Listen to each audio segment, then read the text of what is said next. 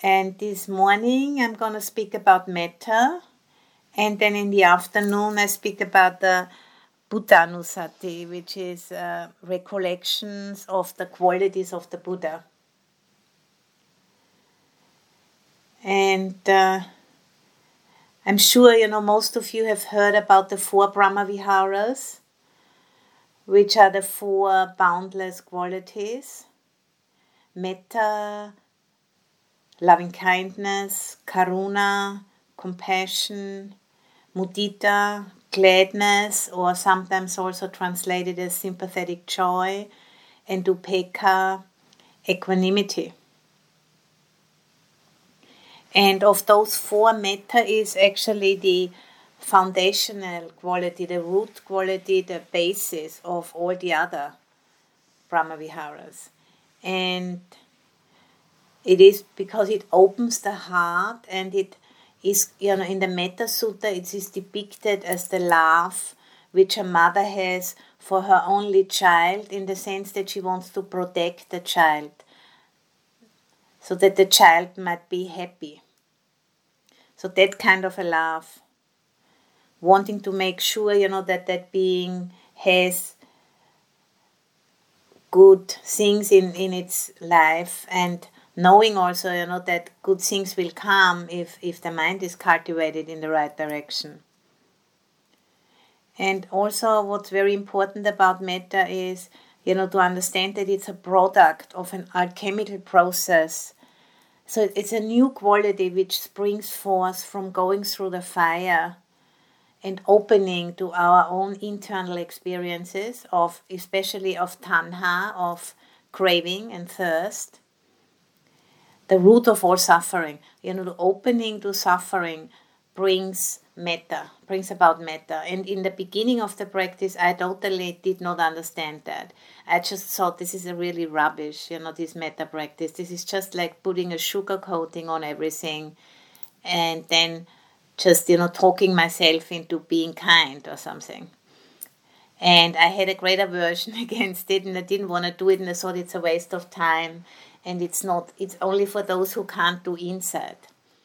And now I understand, that metta is actually the result of insight, and it's sometimes the only way, how we can meet our experience, because, sometimes it's so overwhelming that we really can't investigate it. And the only thing we can do is to embrace it. So this warm embrace, rather than a kind of cool trying to investigate with a knife of wisdom. It's sometimes the only thing we can do is to just hold it, like you hold, like a crying child. You're not going to say to the child, stop crying. You just hold it and allow it to just, go through the process of coming out at the other end. And that's what true metta is all about, coming out at the other end of understanding one's own inner process, and then automatically we have an understanding also of other people's process. So it's a result or fruit of personal insight into dukkha, not just an intellectual knowledge, not just like, making those sentences, may all beings be happy and all of that, and then just putting that on top of your suffering. That's not what it is. But the practice can show us, can give us a taste. For example, if we use an image, to bring up metta in the heart, when the mind is calm, then it can show us, give us a taste of what metta feels like. And then once we have tasted it, we know, which direction we need to look.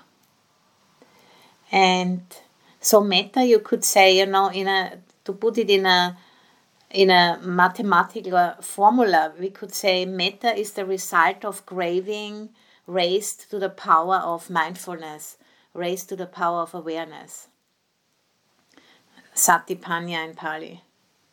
So raising it up, raising the craving up by fully and consciously experiencing it and setting it free from the ego. And then the energy transforms through the intensity of the experience.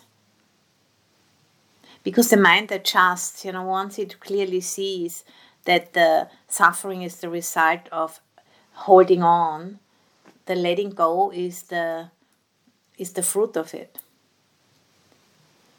And that formula, I have that actually, it's from the Christian tradition, where it's spoken about agape, which is the Christian equivalent for metta. And they say, eros, which is passionate love, eros raised to the power of gnosis, which is insight, is agape. And that's, metta or agape, that can't come from fear, but only from true acceptance and patience, the very opposite of suppression, the very opposite of turning away. It's the full embracing of it. And in a Christian tradition, they're speaking about, in context of agape and eros transformed, they speak about perfect meekness, which is a bit of an uncool word these days, I'm sure. But what's meant is humility and patience. To have a lot of humility and patience. And in the Christian gospel is, in that context, spoken about the transformative relationship of Mary Magdalene with Jesus. She was going through that. And then she came out at the other end, as a very powerful teacher. Even, the scriptures haven't really been very helpful in that regard, because that wasn't really allowed to become mainstream knowledge. But nevertheless, we know that through her relationship with him, she went through all of this. And this is, in the Buddhist tradition, there's the Metta Sutta, and how that is defined is one who practices metta, knows the path of peace. Knows, that in order to arrive at peace, we have to transform tanha, we have to transform craving. And that's particular, in the practice of the Buddhist path, is particularly important after stream entry. From stream entry up to non-returner, the metta practice is particularly skillful practice then, because then we are really focusing on craving in terms of aversion and desire. And then the metta practice can come in as a support, to give us the capacity to open to our own inner processes much better. And then that translates, of course, in how we relate to others as well. So your metta can really help us to settle the mind, calm the mind, stabilize the mind, and then use that stable, calm mind for insight. So metta, combined, or the Brahma Vihara practices in general, combined with the 7 factors of awakening, that's really a very powerful path.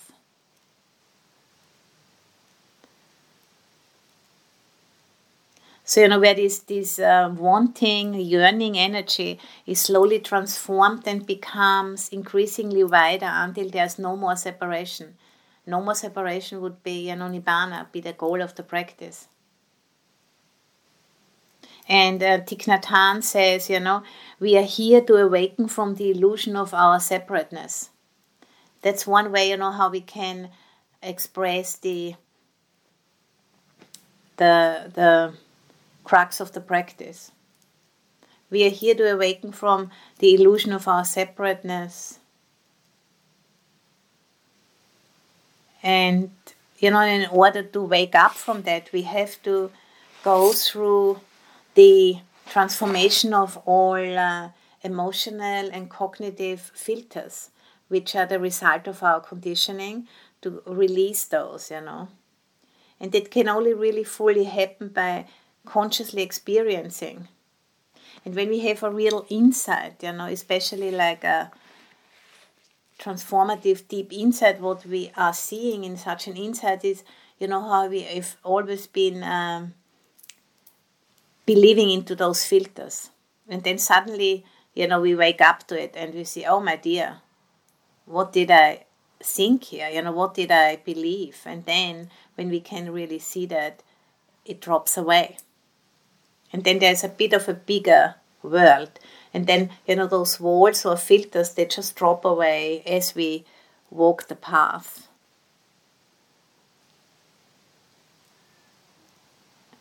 And, the willingness to be with this process,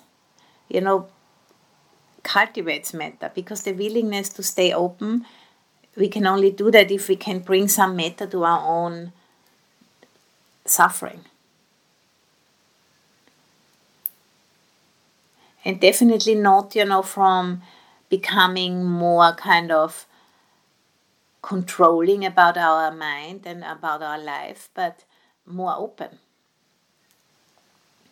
So separation is not working. We have to allow ourselves to truly be with our inner experience fully.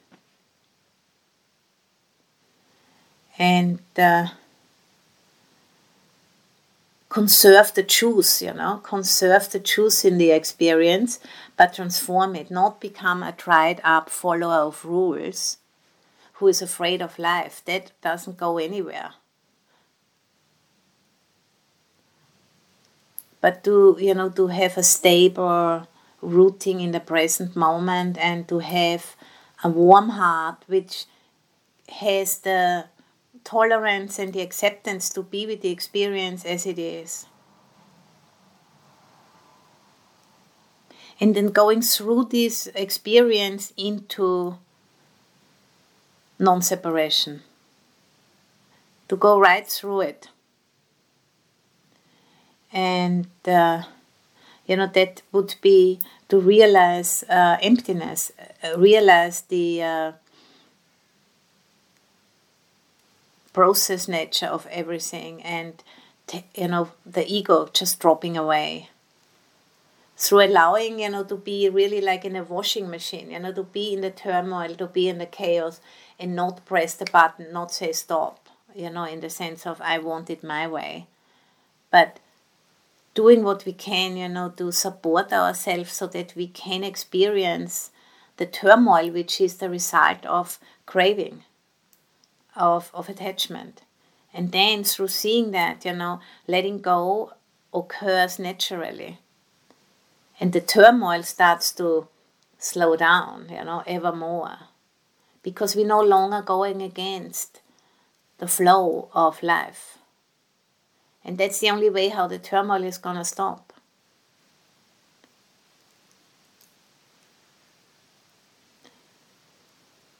So name the suffering and work with it, open up to it, and move through it and out of it.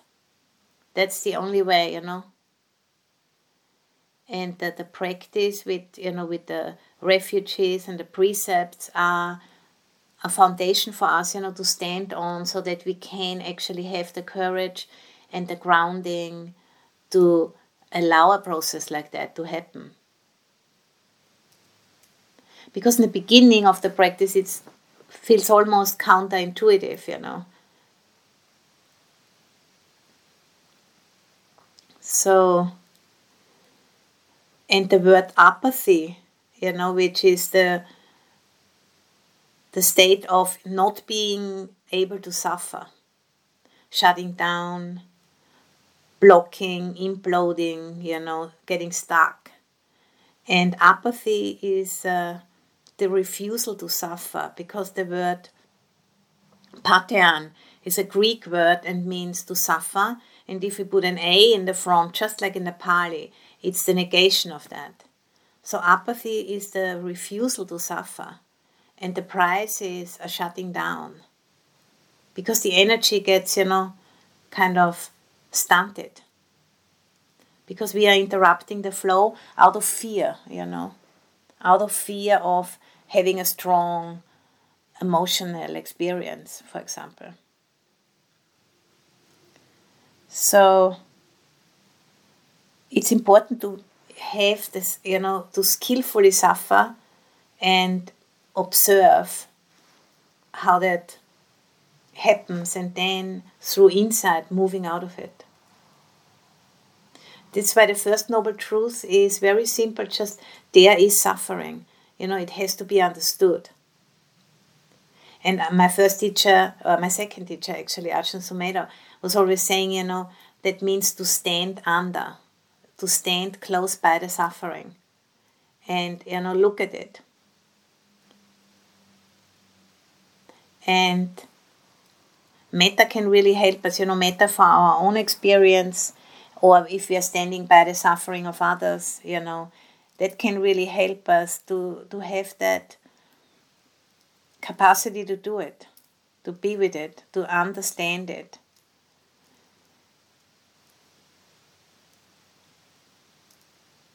Because, all living systems, anything like flowers and animals and human beings, we all have that drive to evolve. And in our case, we are conscious of that. That the fulfillment of that drive for us is to wake up from the dream of separation, to really wake up from it and put all of that down. And the Brahma Vihara practices really help us to work together with the insight practices. The insight practices are more a cool cutting through, like Manjushri, Bodhisattva of Buddha wisdom in the Vajrayana is depicted with a flaming sword in his hand. He's just cutting. Or in the Theravada Sariputta, who was famous for his wisdom. And then there's also the more intuitive, warm practices where the Brahma Viharas are central to that. And they are more melting, embracing and melting it down. It's more like a heart practice. Intuitive, and in the Theravada that would be more Mahamoggallana, the other chief disciple. And there's also Arahant Bhikkhunis. The Arahant Bhikkhuni famous for wisdom was Kema, and famous for the more intuitive approach was Upalavanna. So the Buddha has always two main chief disciples. One is more the cool approach and the other one the warmer approach. And they work both together. And every one of us, we have to know, what our character disposition is.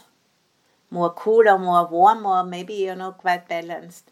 We find out, and there might also be different phases in our life and practice where different things are in the foreground.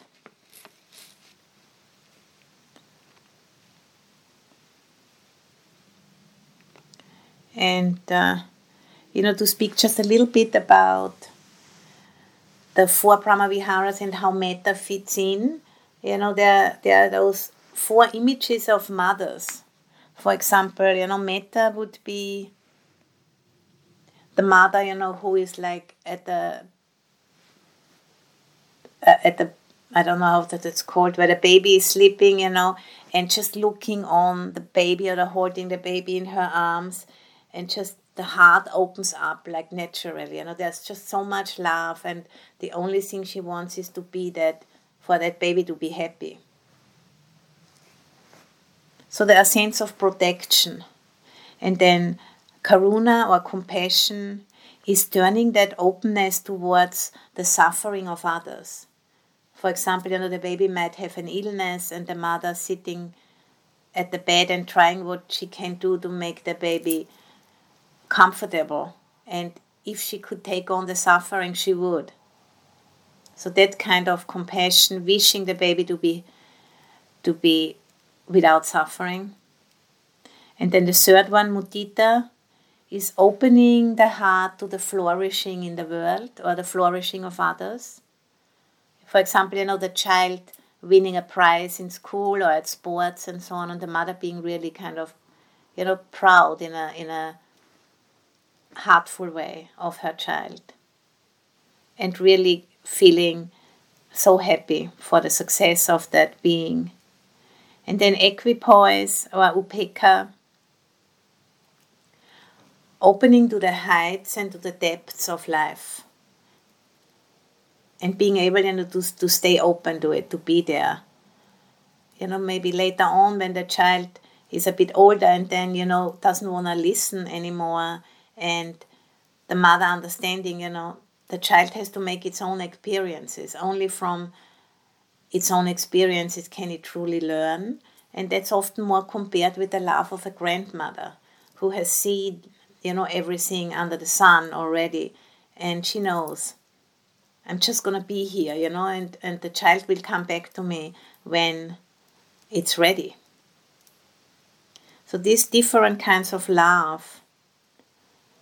And the root of all of them is metta, which is that sense of wanting to protect, wanting to, make sure that that being has what it needs to be happy.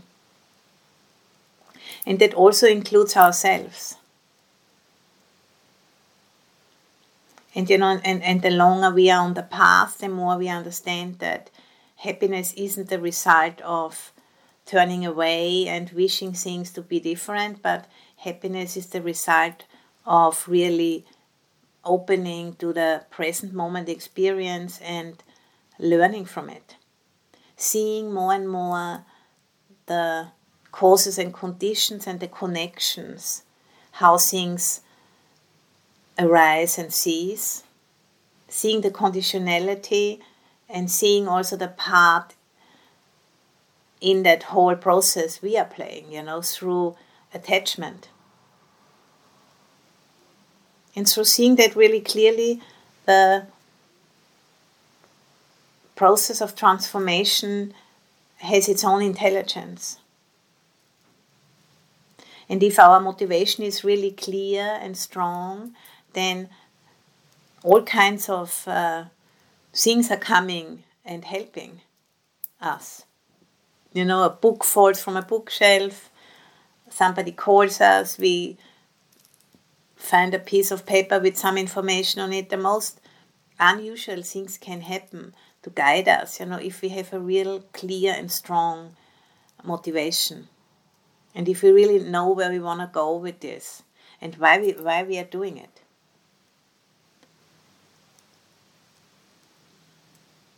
And and once we have experienced consciously for ourselves the difference between the contracted, grasping mind, which wants something, and the open mind at ease, letting go dawns on us, like dropping a hot coal.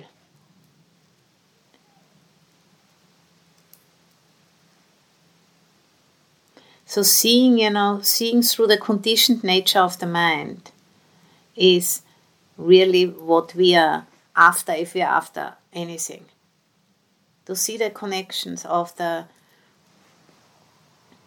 conditioning process and see that in a bigger and bigger context, and then there's more and more willingness to stay open with the process because we understand it's not me. It's not me. It's not me doing something wrong or doing something right. It's just like a whole network of conditioning which needs to be understood. And how could we ever understand it if we're not paying attention to it and being really there? And the metta is, that kind of quality which can help us to be there for us and for others. But first we have to be there for ourselves, because if we can't be there for ourselves, we can't be there for others. That just doesn't work.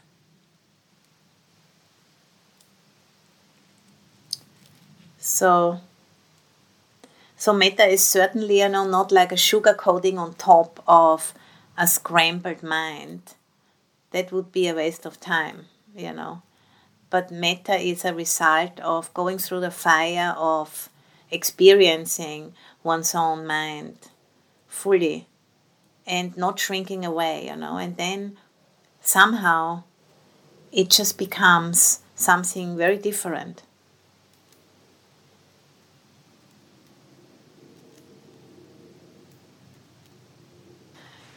So I think that's what I wanted to share today. Thank you for listening. To learn how you can support the teachers and Dharma Seed, please visit dharmaseed.org/donate.